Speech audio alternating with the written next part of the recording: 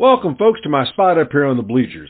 I'm glad you stopped by, and as J.D. Clampa would say, come on up and sit a spell.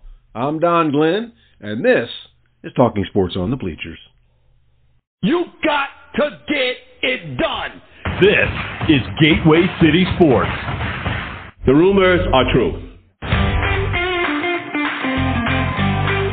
This is Talking Sports on the Bleachers with Don Glenn. A confident young man, a superb athlete. A look at the sports issues of the day. Grab a seat, pop a cold one, and let's talk some sports. Gee, that sounds kind of interesting.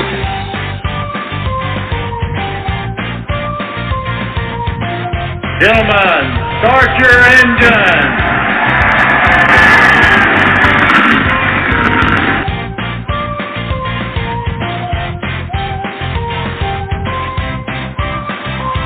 Romo on the shotgun. Here's the snap. Romo looking, dumps it off right side. Intercepted!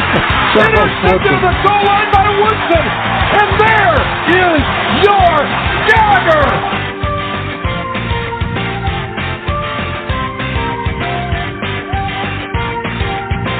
Rule with the widespread stance, arms out over the plate. Bickford from the stretch. The 1-1 pitch. A swing, and there it goes! Left field! Way back! That's home run number 700! Pujols hits a 3-run homer, and he hit 699 and 700 at Dodger Stadium on September 23rd, 2022. Playoffs? Don't talk about playoffs. You kidding me? Playoffs?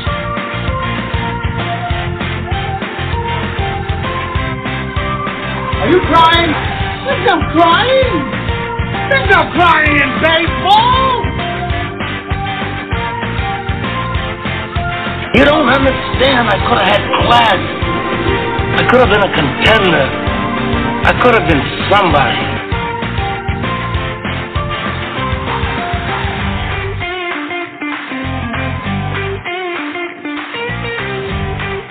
Holy cow!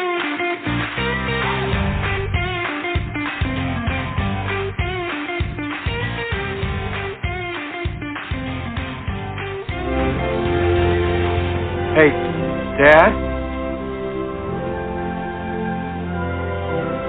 You want to have a catch?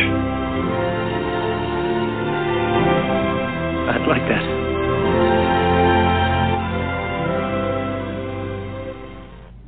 Welcome back, friends and sports fans alike. It's been a couple of weeks, but I had to switch podcast hosts.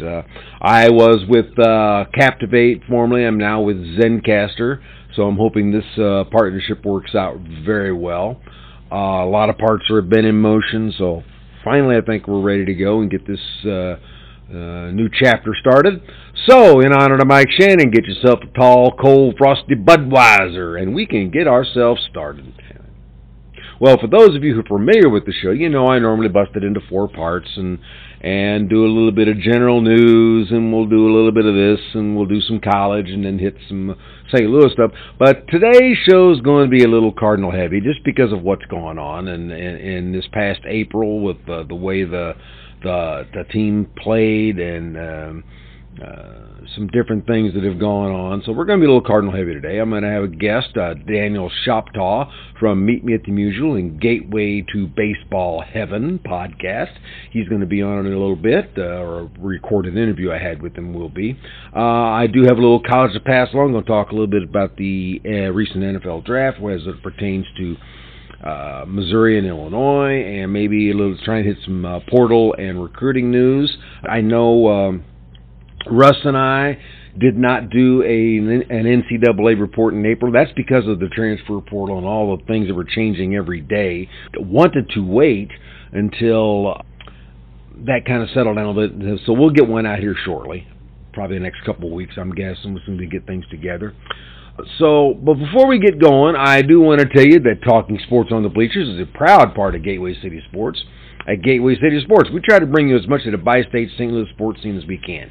We cover the pro sports like the Battlehawks, the Blues, the Cardinals, St. Louis City Soccer Club. We try to cover the NCAA exploits of the Missouri Tigers and the Illinois Fighting Illini. But if there's something that you're following and we don't cover it, hey, let us know.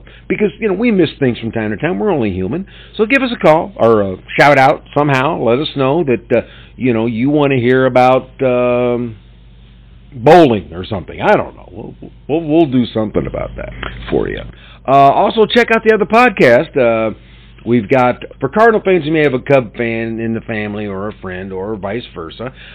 Check out the Team of Rivals podcast with Ron Nuttall, Pete Geddes, and some guy named Elliot Dewey, whenever he shows up. For this Cardinal talk, check out the That's All Winter podcast with Ryan Jenkins and Josh Brown. And if you want Cardinal talk with a little bit of blues mixed in and maybe just some offhand thoughts, well, give the Mighty Moose Mike Stevenson a listen on his 2 for 3 podcast.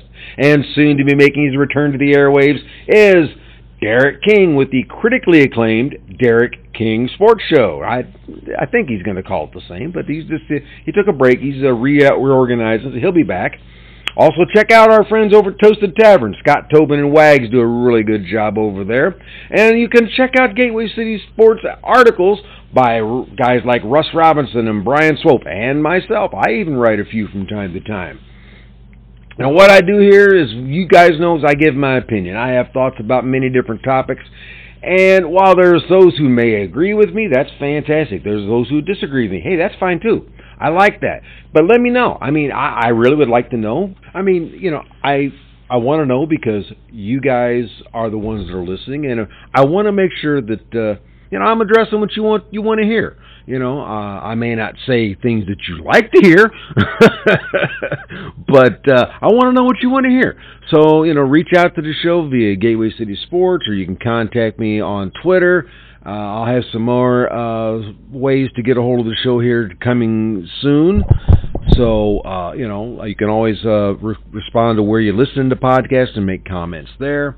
Just let us know, and let me know what you want to hear on this show, and I will do my best to make sure to get that done for you, okay? All right. So now with that out of the way, let's get this ball rolling along here.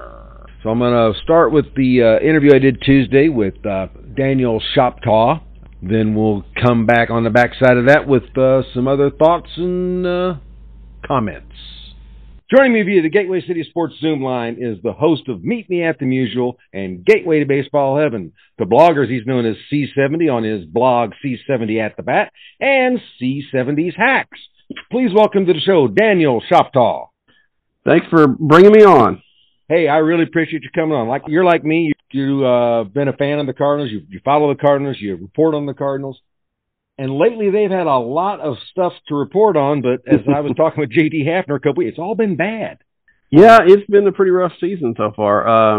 To some degree, if you're looking for, quote content, I guess maybe that helps. Sometimes it's a lot of different things to talk about, when they're going in a bad way like this. But I don't think anybody really wants to go at it this way. Much better to talk about a 17-game winning streak or something like that.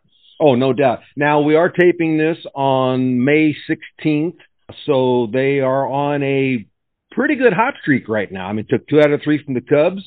They swept the Red Sox in Boston, and last night just obliterated, for lack of a better term, 18-1 against the Central Division leading Brewers. Now, we know that's not going to, that ain't going to hold up, but can this winning streak hold up? I think there's good reasons to think it would. Obviously, Nolan Arenado heating up is a big deal. He hit his 5th home run in a row tonight, or in a home run in 5 straight games. Having that just kind of makes the offense click a little bit more. Like you said, we saw it last night, put up 10 runs in 1 inning late in the game. But yeah, so there's reasons to think they will. Now, there's reasons to think that there could be trouble keeping it sustained because the pitching staff is still struggling. It's looking better than it did but it's still not a staff that is going to go 6 or 7 innings on a regular basis. It's still not a staff that's going to usually put up, 1 or 2 runs. We saw a great outing from Jack Flaherty last night, and hopefully, maybe we'll see more of that going forward. But it's a staff that's going to give up 3 or 4 runs a game, probably at best. And, if the offense is clicking, that's great. If it's not, then it's a problem. True. And I think I said this, and for about the last, I seem like a broken record because I've said this for probably the last 3 years. I look at what they do in the off season, and I look at the pitching staff, and I'm saying, okay, are you guys seeing the same thing I am? Mo, open up your eyes and look at what you got. I mean, 2 years ago, you had guys, two or three guys coming off an injury. You had KK coming.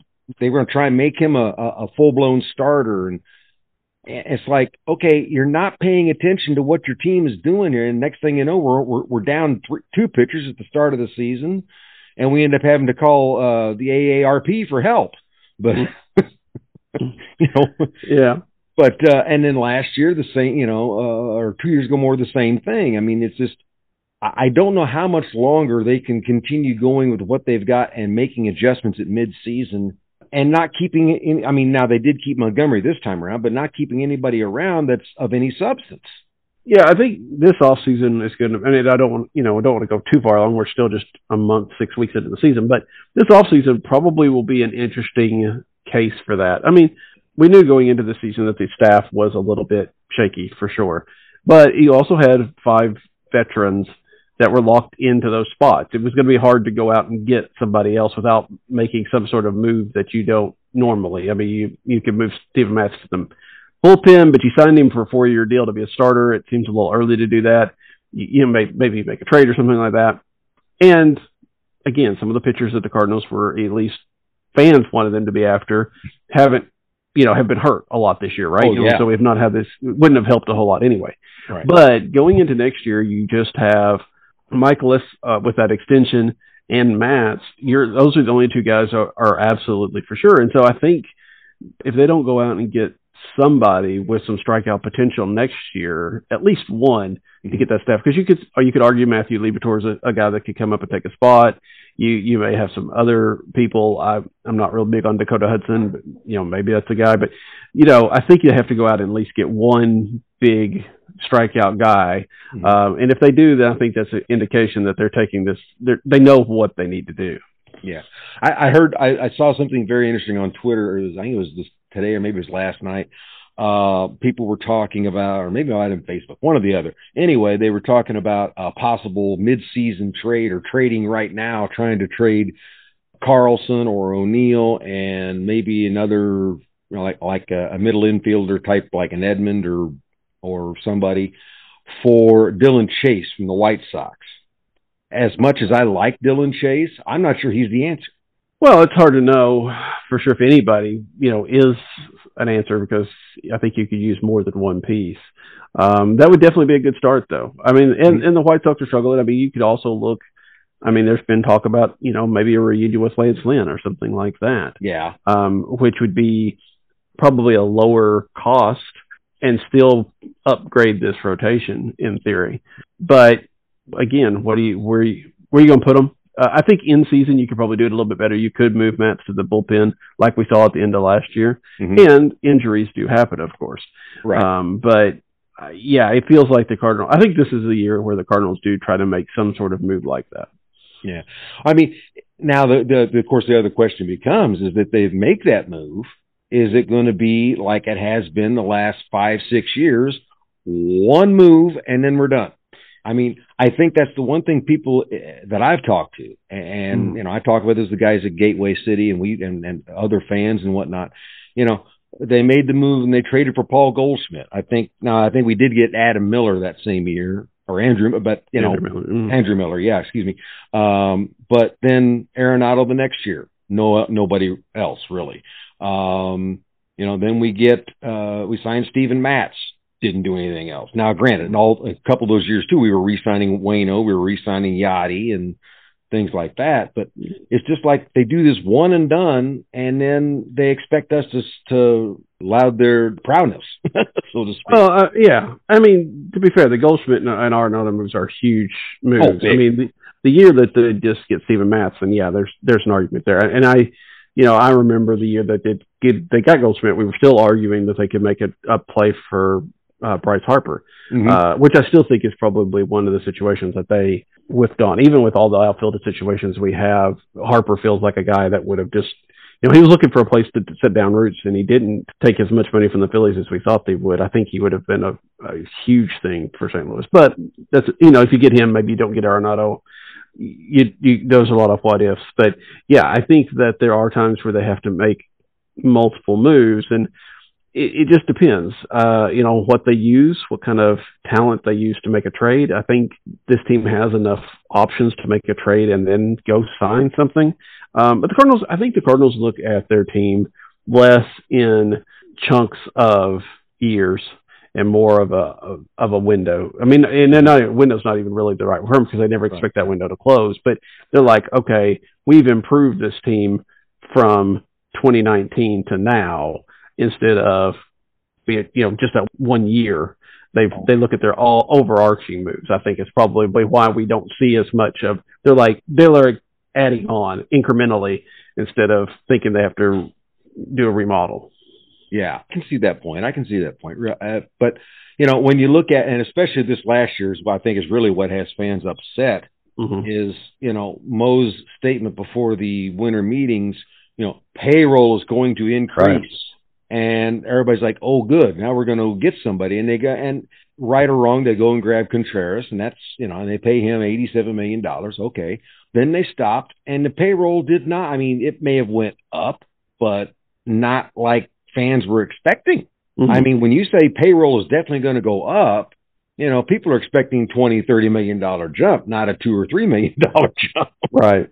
Yeah, because especially with the Cardinals, because they don't usually come out and say that, right? They usually come out and say, we're going to take all our options open. We're going to see what's out there. We're going to improve our team. But they don't necessarily be out and out say, we're going to spend more money. And so when they do that, yeah, you think, oh, wow, they're going to make some sort of big splash. You're looking at they're going to go after a Trey Turner or somebody at the shortstop position because they really felt that was the place where you could spend some money.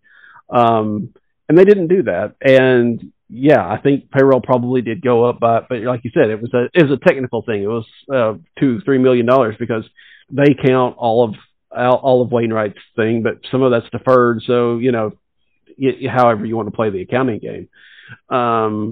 So yeah, that was a little bit surprising to me. And then I think the Cardinals may have had a little bit more intention of doing some stuff that just never panned out for them. They got scared off from some things maybe a little bit faster than they should have.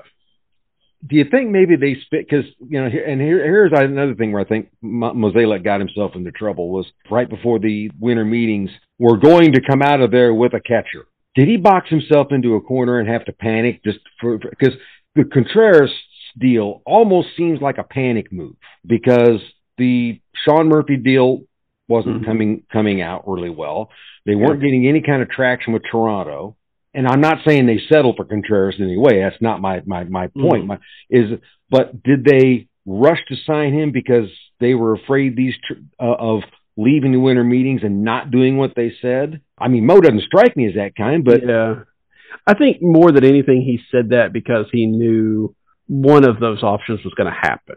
I don't think he signs Contreras just to say we kept our word, because I think he's oftentimes could easily said, well, we were going to, we got in on this, but the market didn't happen.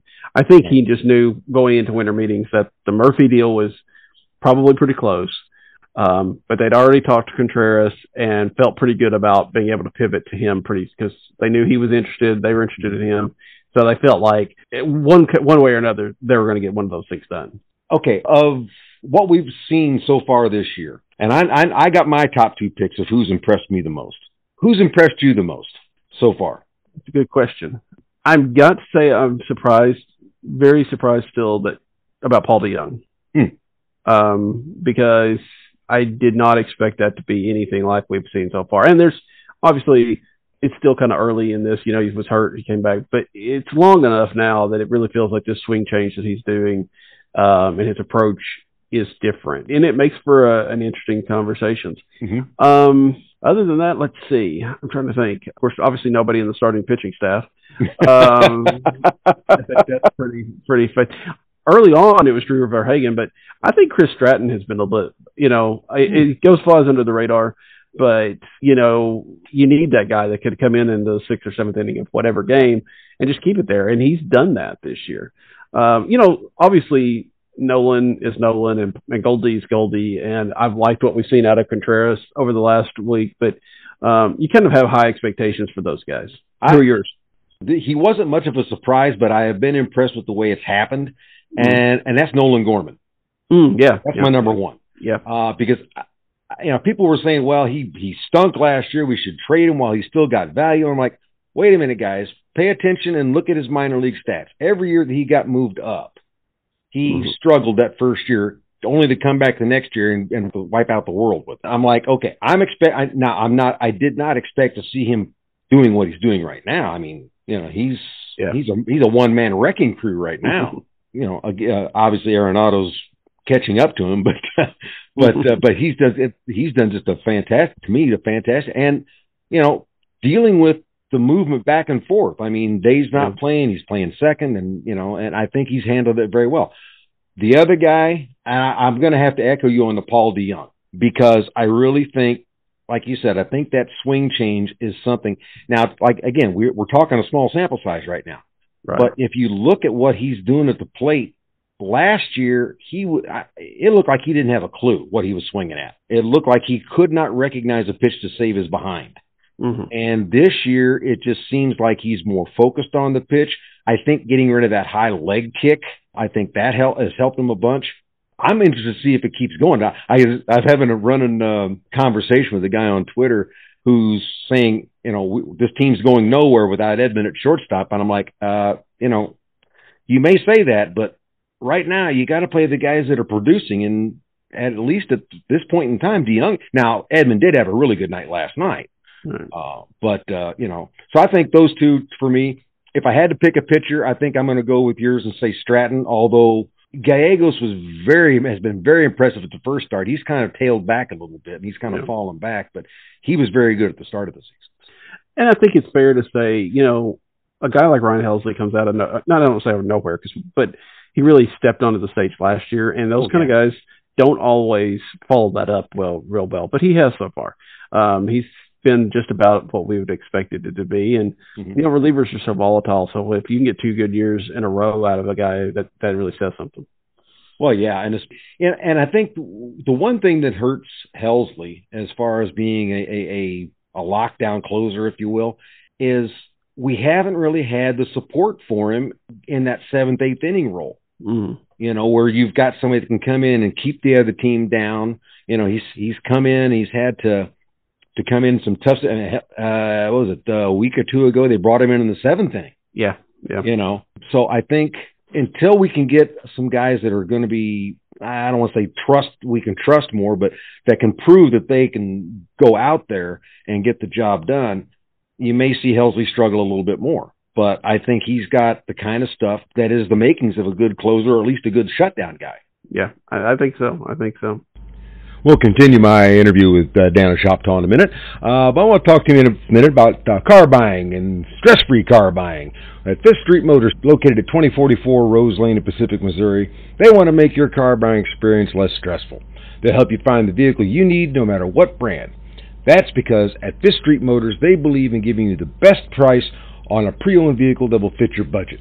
Check out what stress-free car buying can be. Give Brandon or Don a call today, 573-259-1306, and tell them Don Glenn from Talking Sports on the Bleachers sent you. All right, continuing our talk with Daniel Shoptaw. Okay, we've danced around it, and don't think we can dance around it anymore. What is this debacle with players? I mean, first it was Tyler O'Neill. Now it's been Wilson Contreras. Who's next? And what's causing all this? It's a good question. It's a front office that...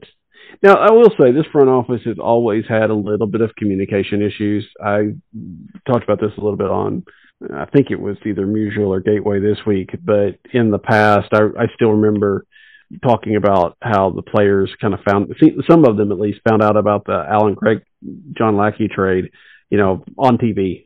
Didn't find out through the front office. They didn't make it as much of effort. There's always been some sort of communication issues, and at some point in time, maybe that's goes to John Mozeliak and how he approaches things. I don't know, but this has obviously been something a little bit different than that. This has been more public than we've seen out of the club. The Tyler O'Neill thing didn't surprise me too. I mean, that seems okay. That was one of those one day things, and it shouldn't have probably happened that way. But okay. But the Contreras thing, that was weird, and that may have been a bit of a flailing around trying to figure out what to do with a team that was struggling. And for all of its flaws, and it has a lot, and I don't know that we can tie the resurgence of this team to that, but they've played better baseball since that happened, and maybe that's just a rally around a Contreras type of thing. This was a kind of a wake up call that some people needed. I don't know, but I don't think the front office designed it like that. If it worked out, I don't know. It seems very, very strange. What are you thinking on that? Well, when it first came out that they were, that he was being moved and he was going to play some outfield, and my first thought was, okay, Ollie, what in the devil have you been smoking? Yeah. You've already got 4 outfielders plus Yepes plus Donovan, and now you're going to throw another one. Give me a break. We don't need that many outfielders. And then it was like, okay, you spent $87 million or a contract of $87 million for a guy who, and I pointed this out when they first signed him, he's never caught over 100 games in a year as a frontline catcher. Never. So you're already suspect at signing that kind of a guy as your number one catcher.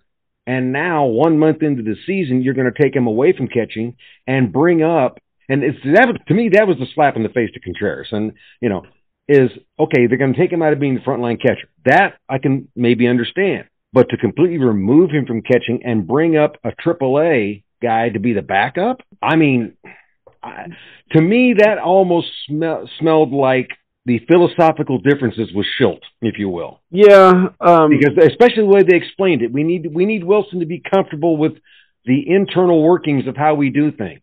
Okay, he is your catcher, for crying out loud. What internal does he need to know about? It's him and the pitcher.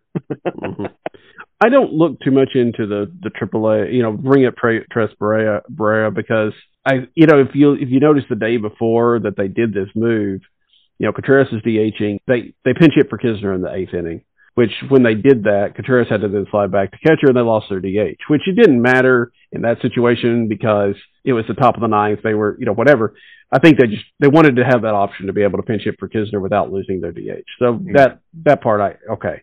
But yeah, I think that the idea that you're back and taking him out, and so publicly, I mean, you could have probably let him DH for 3 or 4 days. Oh, they did to some degree. But they could have probably let him DH for a few days, let him catch a day, DH a couple more days, and people might not have even noticed. Maybe a couple of questions about, wow, why is he DHing so much? But nobody would have given it a second thought, really, right, until you go out and say, hey, he's not going to do this. Then I don't know if they didn't expect the firestorm that they were going to get.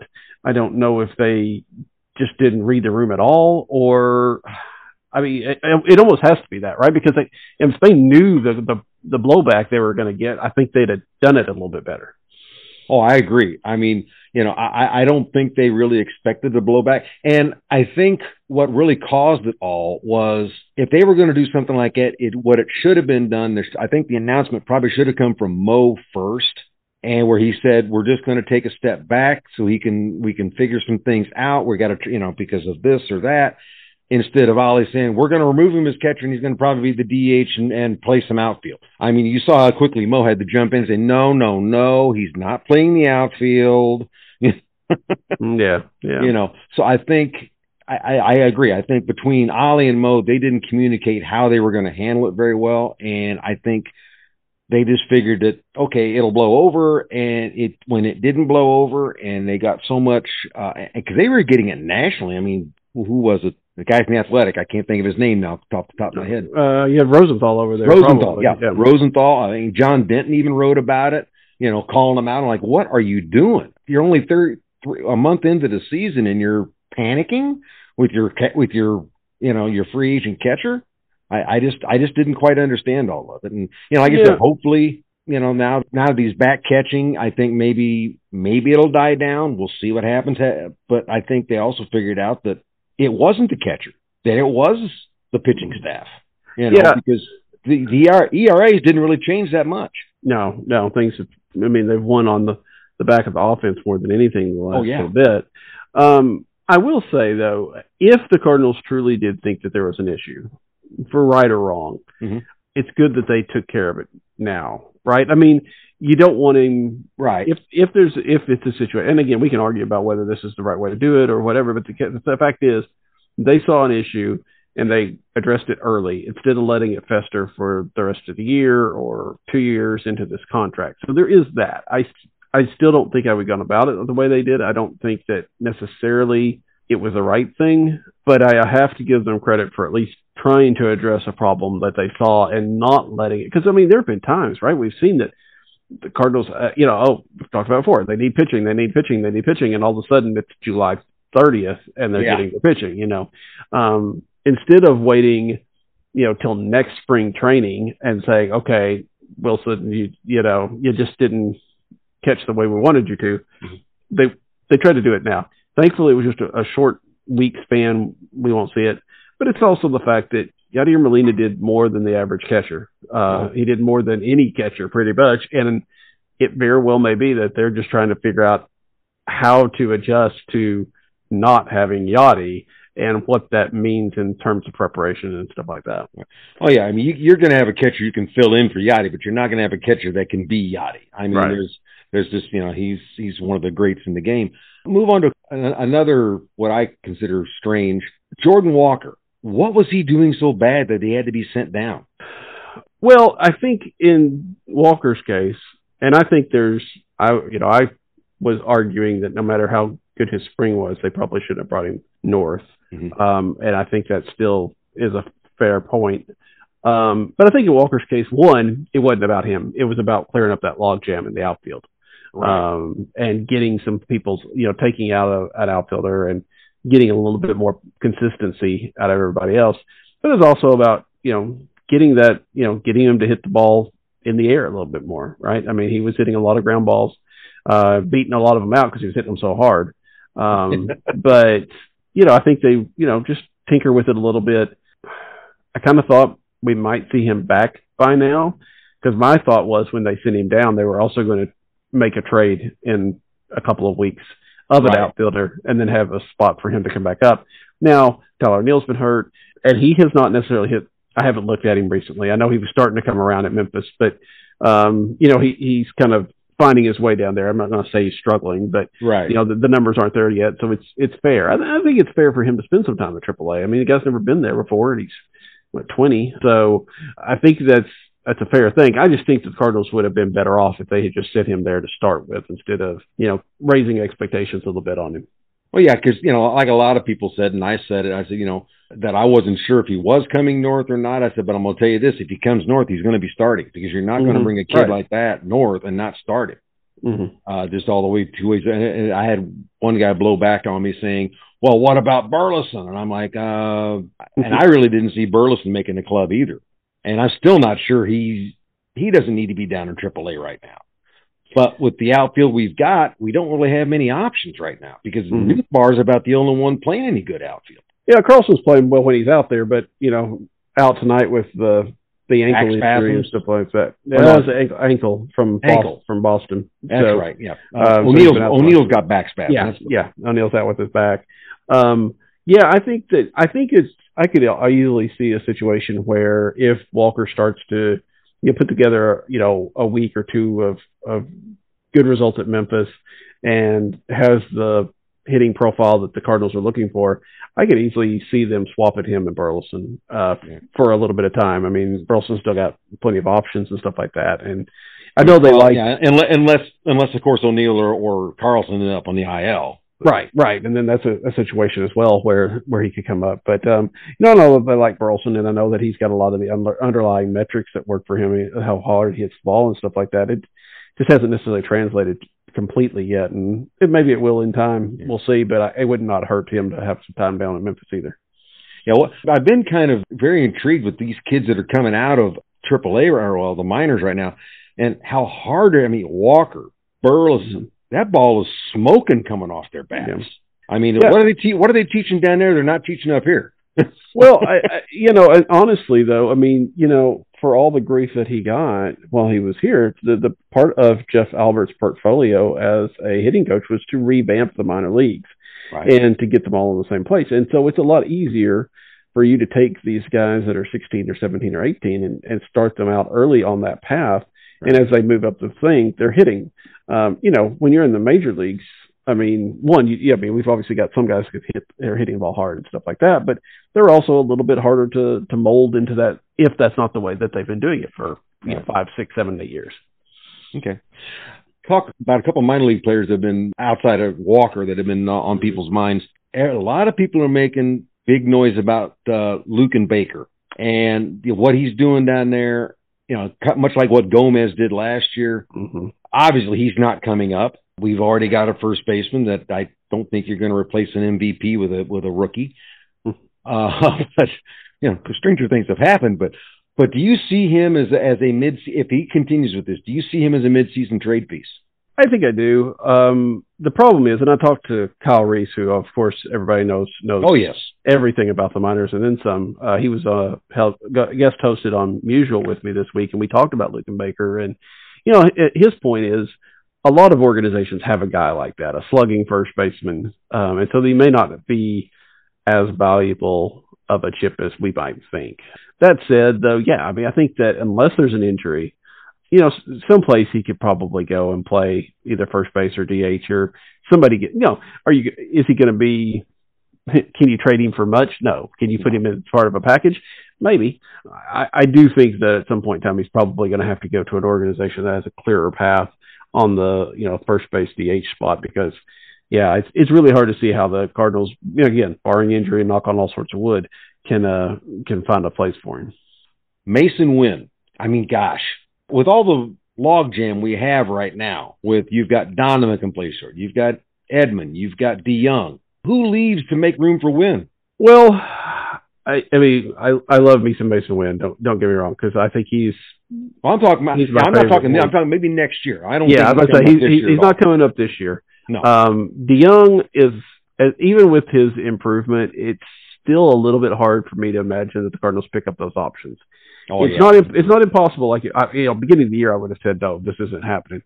Now it's a possibility. The options aren't just completely out crazy if he's hitting more like he's going to hit. Still small sample size, so it's hard to say.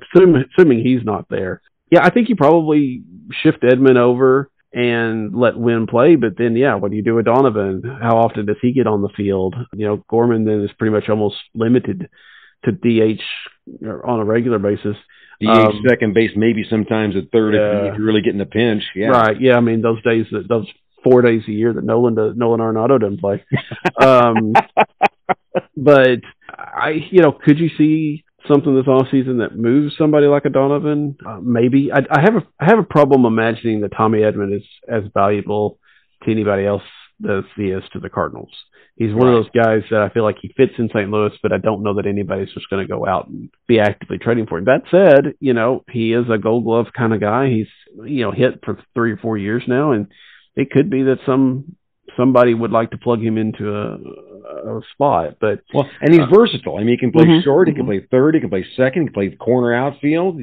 Yeah. I mean, he's a guy that can play all over, much like Donovan is. Yeah, I mean, both of those guys have a lot of things that go for them, but they're also not the things that they have go for them aren't the things that necessarily bring a lot back in trade. They're going to have to be part of a package for sure. Right. Yeah, I mean, either that, or you're going to grab prospects for them, one or the other. Right. Yeah, but I think DeYoung has to go, and then like I said, probably one of those guys gets moved in some sort of deal. I think unless something really strange happens, Mason Wynn is probably your starting shortstop next year. Yeah, I've kind of said the same thing in a couple different places. I've said that, if he talks about DeYoung or Edman or Donovan, and I'm like, you guys might as well just quit talking about him this year, because next year ain't none of the three of them starting at shortstop. Mm-hmm. It's going to be Mason Wynn, because from what I understand, he's destroying the ball down in AAA, and actually putting a few balls over the wall more than he has. We've heard a lot about it the last couple of years. Liberatore, and you mentioned him earlier. Is he ready? I mean, I don't see why not. He obviously pitched some for the Cardinals last year and kind of struggled. Was kind of mediocre, if you will. But he's picked up speed on his fastball. He's putting it all together in Memphis, and it's a low bar right now, right? I mean, that's true. I mean, that's the thing. It's like I have been surprised that again the rotation has stabilized a little bit, or it feels like maybe it just feels like that because they're winning ball games. But right, it feels a little bit better than it did earlier on. But I'm still a little bit surprised that he hasn't taken over, like at least gotten a spot start or something like that. He's got a 3.13 ERA in Memphis with 56 strikeouts in 46 innings, and that's the kind of stuff that kind of strikeout potential that nobody else in that starting rotation has. And so, except, again, Flaherty on a good day, you could get some of that. But I think that at some point in time, he'll get it up here, whether it's somebody getting hurt or something that has happened, he'll get a shot again. And if he runs with it, he'll probably lock down a good rotation spot for the rest of the year. Okay. Sounds good to me. Hey, one final thing, and then I'm going to let you go. What is your vision and what is your reality for going forward for the Cardinals this year? I mean, you go into today, the Cardinals are what, 6.5 out from the Brewers, and something like that. 4.5 out of the last wild card spot. Right. Although trailing right now as we record this, so that may add a game to that. I still think it's very feasible that this team puts together enough of a run they can be a playoff team. I don't think that's unrealistic. Maybe it is, but winning 6 or 7 or whatever they're at right now has improved their standing quite a bit. I mean, when they were 10 games out, then you started to write off the season and stuff like that. But the good thing is, the Pirates came back to earth and the division's not that great. I think that if the Cardinals can shore up the pitching somewhere along the way, and hopefully to do that before the last day before the trading deadline, I don't think it's out of the question to see them even still winning the division. I tend to agree, and I'm like you. I think it's going to have to come down to how the starting pitching progresses from here. And like I said, we've seen 2 good back-to-back games with Michaelis and Flaherty. Flaherty looked outstanding last night. After the first inning, he kind of struggled a little bit. Right. But, after that, he looked outstanding. Michaelis, I don't know how you go through 7, what he went through and not strike out a batter and then still come up with the win, but he managed to do it. I think Matz has had games where he's gone 3 or 4 innings where he's looked good, and then all of a sudden he has that one inning, he just blows up. Yeah. And Montgomery's probably been the steadiest of all of them, to be honest. And I kind of look for that to continue. But, they're going to need some help. Somebody's going to have to stay hot, stay healthy like they've been to add to Montgomery being consistent. And then, like I said, hopefully before the deadline, and sometime in June, we actually pick up a pitcher instead of waiting until July. Or like I said, or Liberatore comes up and they give him the ball and let him run with it. I think the division is within reach still. Talk to me in 30 days, I might change my mind. But hey, Daniel, it has been fun having you on. Going to have to do this again for sure. Again, you are the host of Meet Me Mutual and Gateway to Baseball Heaven. You can find those wherever you find podcasts, most likely. You can find me on Twitter at C70. I write, although not as much as I used to, at either cardsconclave.com or cardinal70.substack.com. So one of the 2 places I just, we'll throw something up every once in a while, just not as consistent as I used to. Daniel, again, thank you much for joining me. It's been a pleasure. We will definitely have to do this again sometime down the road. Yep. Thanks for having me. I look forward to it. Hey, I hope you enjoyed that interview with Daniel Shoptaw, C70, as he's known to bloggers. That was done earlier this week. I'm sorry, I wanted to get this out earlier in the week, but been a little busy, but putting new floor in the basement and doing some things outside, and the last couple of days been just too busy, or busy and not feeling well. But we're going to get this out today. So anyway, we're going to continue on. let's take a break from baseball a little bit. We'll talk a little bit NCAA right now. I know my NCAA report co-host and I, Russ Robinson, didn't get a report out in April, but there's a reason for that, and that's because with all the portal action and everything that was going on, I think we felt we wanted to make sure we had all the information we could get. We wanted to get the portals closed first. So probably sometime in the next couple of weeks we'll get something out there about that. Get our report out, and we'll get a portal on both football, basketball, do some recruiting talk. We'll just have a little bit of fun with that. Some interesting facts, though, I did want to hit on. In the recent NFL draft, Illinois did very well. 4 players drafted, including the number 5 overall pick in Devon Witherspoon. Chase and Sidney Brown both were drafted. Sidney in the 3rd, Chase in the 5th. They are the 9th set of twins to be selected in the draft, and only the 3rd set to be drafted in the first 5 rounds, which I think is pretty cool if you ask me. Witherspoon was the 7th first-round pick for Bielema. Chase Brown was his 11th running back to be drafted, so he's done pretty well over the years in draft, or as far as players being drafted. And as for the team itself, they brought in. They've also had a few sign-ons, undrafted free agents that signed too. I think Tommy DeVito. And a couple other guys I know were drafted or were signed to undrafted free agent contracts. Now, as the team itself, as they've lost people, they're bringing in people. They've already got 12 freshmen enrolled, including 4-star recruit Caden Fegan from nearby Arthur High School. He's listed as a 6'3", 220-pound, multi-positional player who's played some running backs and wide receivers, some linebacker, maybe in a little bit of safety. So he's one of these what they call athlete positions, where you're just going to see what he fits best in college. They say he does look more comfortable on the offensive side of the ball. Now they've got also 11 letters of intent signed, which includes 4-star recruits Malik Elzy, a 6'2", 204-pound wide receiver from Simeon High School in Chicago. Could be a big red zone threat, and is listed as probably his better positions like split end or the slot. They also picked up a letter from Sabor Kareem, another wide receiver / safety, plays both sides of the ball, from Orange, New Jersey, 6'3", 180. He's better suited, they say, for the defensive side, but does show good hands, and while he's not really a speed burner, he is kind of elusive, so that could be to his advantage maybe as a two-way player in college. 5 incoming transfers. The biggest one and the headliner of all this is quarterback Luke Altmaier, 6'2", 190 from Ole Miss. He's been a backup the last 2 years for the Rebels. He's filled in as a freshman in the 21 Sugar Bowl after Matt Corral was injured. He didn't do great. I mean, 15 of 28, 174 yards, a touchdown, 2 picks.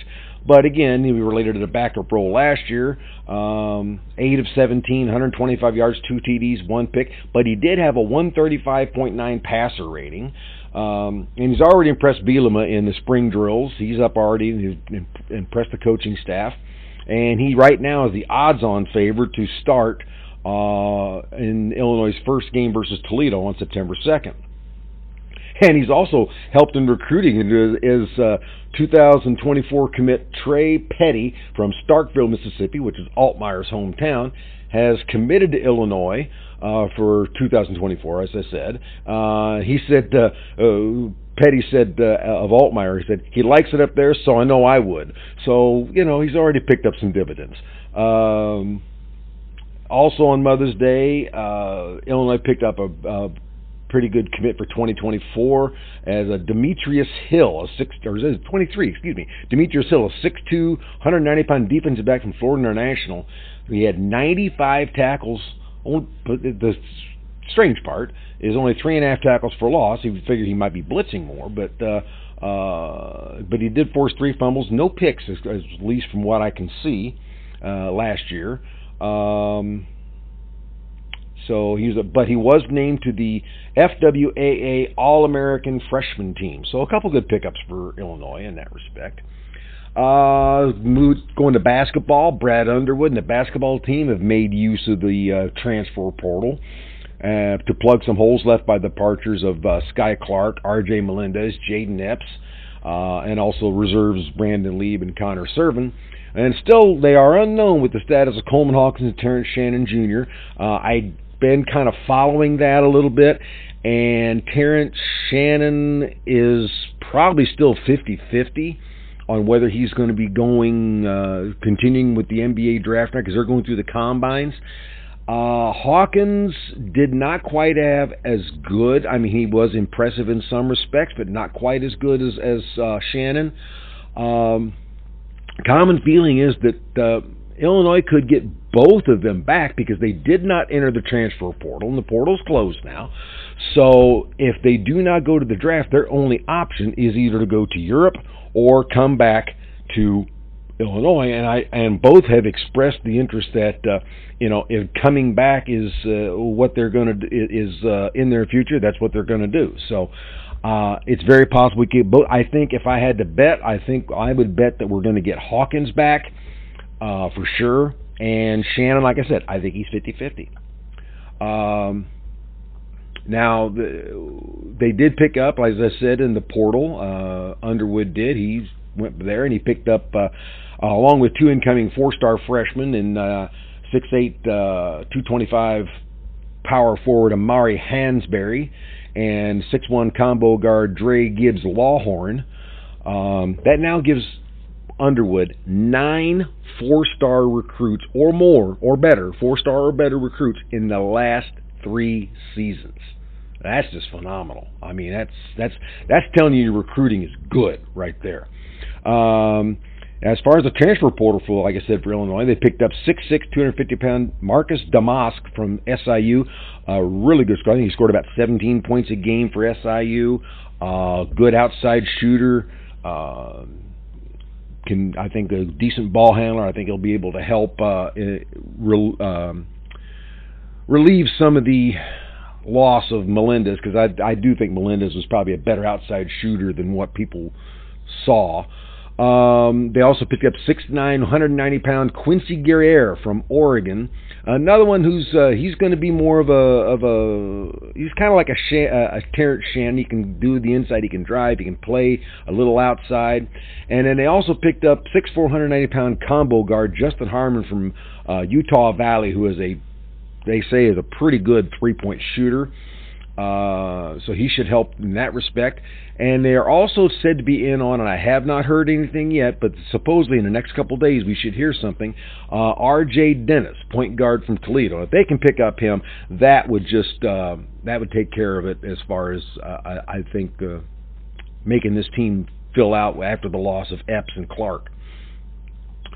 Now for the University of Missouri, they had one player drafted in the NFL draft, defensive end Isaiah McGuire, went in the 4th round to Cleveland. They did get a couple players on undrafted free agent deals. Now, as far as recruiting going, they boast this season the 33rd best recruiting class in all of college football, which is ahead of Illinois. I think Illinois is like 45, something like that. They picked up a bevy of 4-star recruits, tight end Brent Norfleet, 6'7", 220, who chose Mizzou over the likes of Alabama, Arkansas, Arizona State. He was also a D1 basketball recruit, so he's got good hands, doesn't have field-stretching speed, but they said he has a really good short immediate game and is a very good blocker. Wide receiver Joshua Manning, a 6'3", 190 wide receiver, has good body size, capable of running deep routes. They also got 4-star safety Marvin Burke, 6'2", 190, from Cardinal Ritter, local kid. He has the ability to play up as an extra linebacker, play the deep secondary, so he's pretty versatile. They picked up quarterback Jabari Johnson, 6'2", 200, who's a dual threat, can beat you with both his legs and his arm. They picked up some beef on the line with offensive tackle Logan Reichert, a 6'3", 350-pound tackle with a 6'10" wingspan, so he can take up some space, guys. A two-sport athlete Has he also played basketball? I can't imagine a 6'6", 350-pound guy playing basketball. I mean, good, my God. But they say even given his size, he can also play guard. So good offensive line pickup for Mizzou. Now, Coach Drinkwitz has been looking at the transfer portal picking up 8 players. And 2 names I think to note here are 4-star transfer, and I'll have to check with Russ on this, but 4-star transfer from Eastern Michigan, Marcellus Johnson, the 6'7", 270-pound offensive tackle. And a 4-star transfer from Oklahoma in wide receiver Theo Weiss, 6'2", 201. I think both are going to probably have immediate impact on the Missouri football team. Over on the hardwood, Dennis Gates has had some inside help coming in with 6'8", 180-pound power forward Trent Pierce from Chandler, Arizona. Pierce.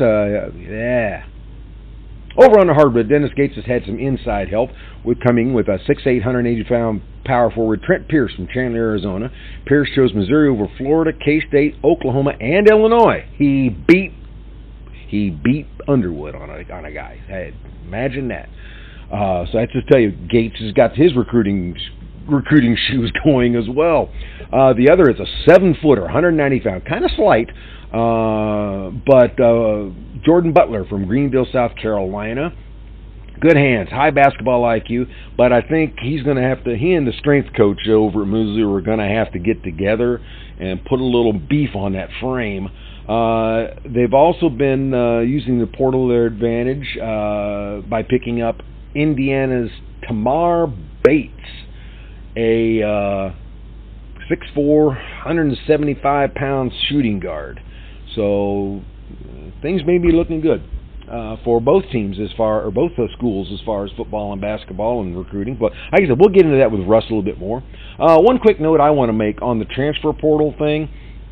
I still think the NCAA is going to step in and try and close the barn door here, or maybe not close the barn door, but at least control the flow. I don't think they will do too much right now since there's still players that are in that COVID year of eligibility that they've got to work through. But once they work that through, and I think once they see the numbers, if the numbers continue to stay high on transfers, I think they're going to end up having to do something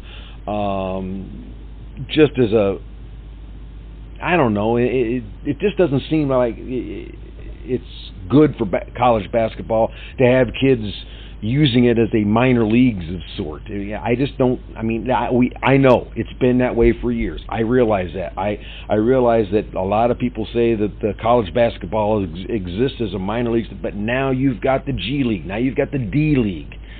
So I don't think that's a valid argument anymore. So I think something's going to have to be done eventually, and it probably will, but nothing's going to be done, I think, with the transfer portal until they can control the NIL money. And I think that's the big thing right there. So we're going to take a little bit of break here for an ad from the Wiley Group. Hello, this is Don Glenn from Talking Sports on the Bleachers at Gateway City Sports. We all know how important it is to stay protected. Just like a quarterback stays protected in the pocket, you need to have the things in your life protected. Because we all know, sometimes life throws you a curve. And that's why you need Allstate. The Wiley Group has 2 locations in Festus and Arnold to serve you. They offer home, auto, boat, motorcycle, business, life insurance, investments, and much more. They offer a customized approach that is unique to your situation to make sure you, your family, and your assets are properly protected. They also have great rates and savings, so give Sean and his team a call today, 636-764-6294. Again, that's 636-764-6294. They'll help you with an insurance quote right over the phone. I mean, that's how they roll, folks. Even give them a call if you just want to talk sports. Maybe I should have them on the show someday. With work and kids and social functions, we all have busy lives. So you can also email Sean at SeanWiley@allstate.com. That's SeanWiley@allstate.com. Talk to him about your coverage options. And remember, you're in good hands with Allstate. Okay, now let's finish this off. Meet me in St. Louis. Yes, sir. Well, the Cardinals have now won 3 series in a row, and they're facing off with the Dodgers today to win their 4th. As I'm taping the podcast on the 21st Sunday morning. So, like I said, the interview with Daniel Shoptaw was earlier in the week. I wanted to get this out earlier in the week, but I had some issues with just some other stuff going on. But anyway, so they're going for their 4th series win in a row. Beating the Cubs 2 out of 3, beating the Brewers 2 out of 3, sweeping the Red Sox in Boston. This is a nice run. And we can't ignore that. We can't, as much as they had issues in April, as much as they are in 4th place now by percentage points, we can't ignore that this is a nice run that they're on. Can they sustain this? If this offense stays the way it is clicking with Gorman, who last night won the game for him with a 3-run shot, his 13th home run and 39th RBI of the year. And we're only in May. This is the middle of May, folks. He's got 13 home runs, 39 RBIs. If you portion that out, he's on track for 40-plus home runs and over 100 RBIs, 115, 120 RBIs. Can he keep it up? I don't know. I hope he can. But, even if he slumps a little bit, he's still looking probably at 30 home runs, 90 RBIs. And there were some of you out there, and don't lie, because I can look up Facebook and find it, but there were some of you out there that wanted to trade him in the offseason. You want to trade him now? Yeah, I know we could use pitching. But do you really want to trade that offense for pitching? Because the pitching actually has picked up. It's not great. I'm not trying to sugarcoat this and say the pitching is fixed after the whole Contreras debacle, which I think maybe has led a little bit to this. I don't think not so much because Contreras was benched. Well, because he was benched, but not because of him, but because I think the pitching staff realized that, hey, we need to pick it up on our end. We're the ones causing this. So I think what Daniel said, they had to do something. And outside of sitting down the entire pitching staff, which you could not do realistically in any way, shape, or form, you put the blame on somebody else. And then everybody says, oh, wait a minute, we don't want to, no, it's hard. And you saw how quick Wainwright and Flaherty came to Contreras' defense. So, hey, we need to step it up.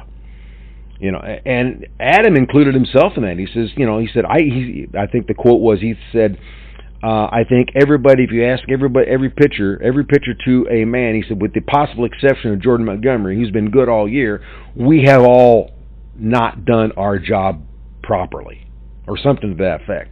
And he's right.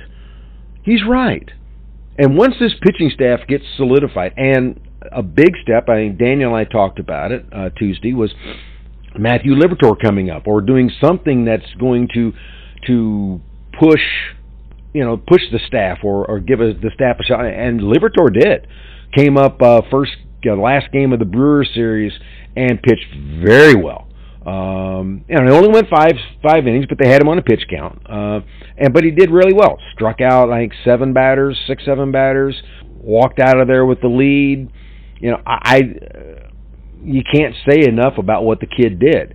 And people understand. He's still a kid. He's same age as Gorman, or maybe a year older. He's only 23, 24. So, this idea, yeah, we've heard about him for a long time, but heck, he was signed when he was 18, just like Gorman was. So, we've heard about him for a long time. I think now we're finally seeing the fruits of the labor. So now that a Rosarina trade, as much as people still want to harp on that, if we only had Randy Rosarina, we can say that about a half a dozen ball players in the last, we can say about at least 2 or 3 players every year, probably. You go back and look. If we hadn't, or let Art Garcia go, or if we hadn't traded this guy, or why did we trade? Everybody got upset years ago when they traded Matt Adams. I couldn't think of his name. When they traded Matt Adams for Juan Yepes. Well, right now, who's playing? Juan Yepes. Matt Adams, you don't hear of him. I think he's still in baseball. I'm not sure where. I mean, he's not putting up any numbers that anybody's really saying, oh, man, we miss him. You know, you can say that about a lot of guys. But you don't know what's going on until the end of the trade. Now, yes, you can look at the Ozuna trade and say we lost out. And, you know, in some real effect, we probably did. I mean, we did get 2 decent years out of Ozuna. If he had been healthy that first year, or both years, we would have put up, that second year, he was on track for just hellacious numbers until he broke his hand. But injuries you can't figure in. Now, did they buy damaged goods with Ozuna when they got him? That's possible. And that's on Mo. If he was injured, and if they knew he was injured when they got him, that's on Mo. I'll give you that one. Let you have that. 100% behind you. And yes, we gave up Alcantara and Galen.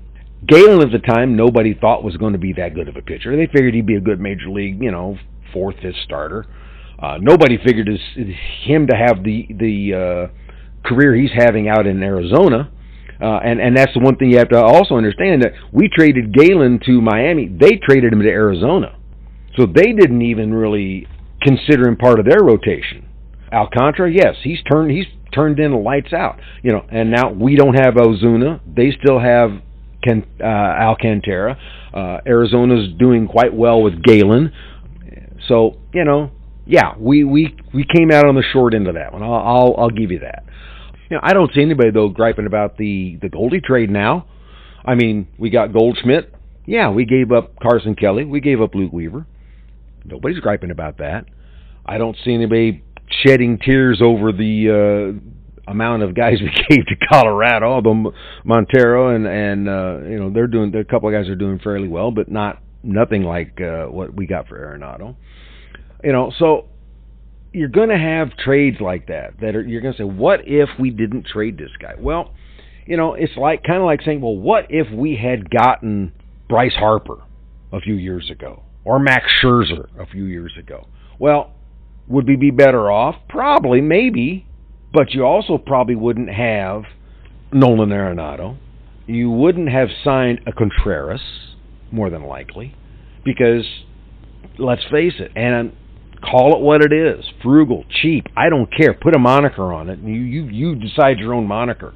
The Cardinals, traditionally, even going back to Gussie Busch, Cardinal ownership has never been one that has put a lot of big money into free agents. So to sit there and say, well, what if we had signed Trey Turner? Well, if we had signed Trey Turner, I'm going to tell you this right now, that lineup is awesome. We weren't going to sign Trey Turner. They were not going to pay, on top of what they're paying Goldschmidt and Arenado, they were not going to pay another $35 million a year player. Bank it. It is not going to happen. And as much as people want to sit there and bitch and gripe and moan and complain, oh, we don't spend money, we don't get these big, bright stars. Look at the free agent pitching market this last offseason. How many of those big, bright stars are doing anything? DeGrom, hurt. Verlander was hurt. He's not pitched very well. Yeah, you go on down the list. Quintana, out. Rodon's not pitching well.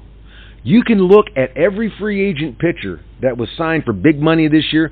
None of them are living up to their contracts. So where does that put us? Yes, a couple of them probably might be better off than Matt's right now. And I'm not saying Matt's is going to turn around. Don't get me wrong. Don't read into that. But it just boggles my mind to think that we're going to gripe and bitch about what we don't have. Let's look at what we've got. Okay, we've got Nolan Gorman, who is all. I mean, if he is not in the All-Star game, it's going to be because he collapsed. Because right now, the way he's playing, he's going to be in the All-Star game. You've got Donovan playing very well. I don't see anybody griping about really him. Burleson, I'm still, as I told Daniel and talked with Dan, I still think he probably should have stayed in the minors or maybe they should have sent him down instead of Walker, or maybe with Walker. However you want to do it. I think bringing up Oscar Mercado, people forget that he had a really couple good years in Cleveland, and people were griping about that. Oh, we gave away Oscar Mercado. Well, they released him, folks, and we got him back. Guess what? I mean, you got to give a little bit of credit where credit is due, and you got to give criticism where criticism is. I'm not saying Mo's perfect. I think I outlined it pretty well. I have been upset with him and not addressing the pitching staff. Yes, there was a time we should have gone after Scherzer. When Scherzer said, I would like to pitch in St. Louis, at that time we didn't have a lot of big-name free agents. We should have went. We should have jumped. I'm going to agree with a couple guys at Gateway. I'm going to agree with Brian Swope and Mike Stevenson. We should have jumped. When Scherzer said, I would like to pitch in St. Louis, Mo should have said, oh, come on over, let's talk about it. I'm sure there could have been a deal worked out. Yeah, there's deals like that they should have jumped on. And then there's deals I'm glad they didn't make. As much as people are saying, oh, why did we not pick up Soto? Where's San Diego at? And look at all the damn All-Stars. Look at all the millions of dollars of contracts they got. And where are they at? And I'm going to tell you this. I said this before, and I'm going to say it again. Before it's all said and done, I think Jordan Walker is going to be a bigger story than Juan Soto. I know what you're saying. Don, are you nuts? What are you smoking? I'm looking at it. And I'm seeing that Soto is not a be-all, end-all player. He's a good hitter. I'm not denying that. He can hit. The kid can hit. I am not sold on his defense. I'm not sold on his base running, which is, I think, is where Walker's ahead of him, or will be ahead of him very soon. I think Walker is more of a five-tool player than Soto is. And that's what I'm basing my feelings on. I think what we're going to see with some of these young pitchers we got, like Tink Hentz, McGreevy, Liberatore, I think we're going to start seeing some fruits to the labor there. Doesn't mean I don't want to go out and get a number one ace if we can grab one somewhere this offseason, or even if somebody's selling one. Well, we talked about Dylan Chase earlier. There's a couple other guys that I think could be huge upgrades for this pitching staff, and still be able to hold on to a couple of good young arms that can come in and give us some help. But anyway, so that's my thought. I think the Cardinals still have the shot of making that division. Like I said, only 5 games out now, and I think we're starting to prove ourselves that we can compete with the big boys now, or at least the teams ahead of us. I shouldn't say the big boys, but the teams ahead of us. So we'll see how that goes. I want to talk a little bit about the St. Louis sports scene in itself. I mean, if you look at what's been going on with the Cardinals, and then you look at the Blues season, which was pretty disappointing for a lot of people. The Battlehawks had a really good run, didn't make the playoffs. But I want to tell you what, this city soccer team, those guys they're making a name for themselves. They're making something out of the St. Louis scene. I mean, they're energizing that St. Louis sports scene, if you will. Right now, they're third place. They beat Kansas City yesterday 4-0 at home. They're third place. Klaus still leads the team with 5 goals. Eduard Lowen leads the team with 5 assists.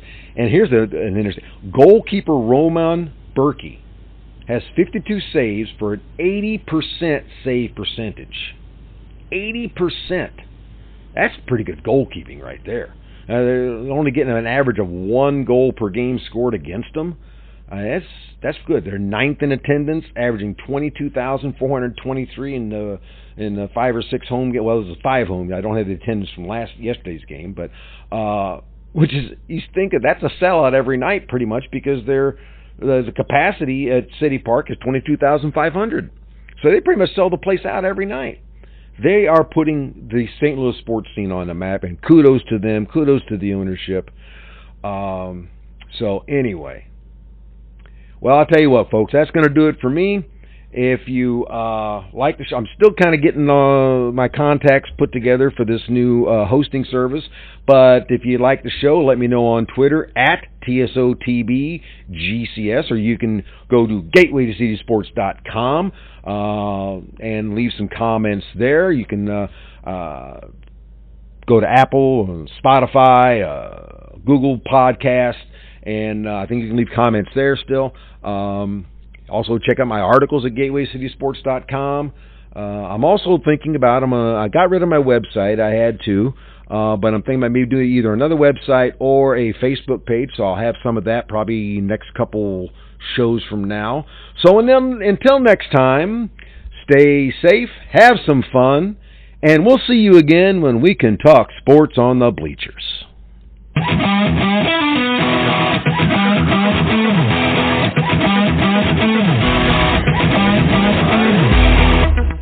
Thanks again for joining us, and you have been listening to Talking Sports on the Bleachers. Here's hoping you have a great sports day.